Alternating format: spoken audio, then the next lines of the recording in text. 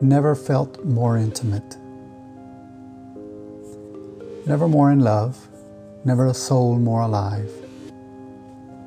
How I wish you never left all this hurt inside. So many years have gone by, the last 4 spent in solitude. I vow an eternity. Friends I attempt to ignore, petition it's nothing short of insanity. It's left me hopeless, emotionally concerned, an invitation to sadness, melancholy, songs, comfort, breathing to fight off the madness. Love is not between temple and toe, of temperature and blood. Measure the level of intimacy, assume appetites flood. That would be fallacy.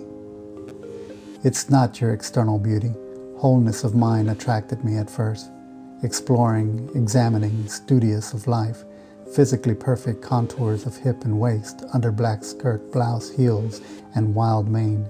It's beneath your golden earth I discovered love has taste.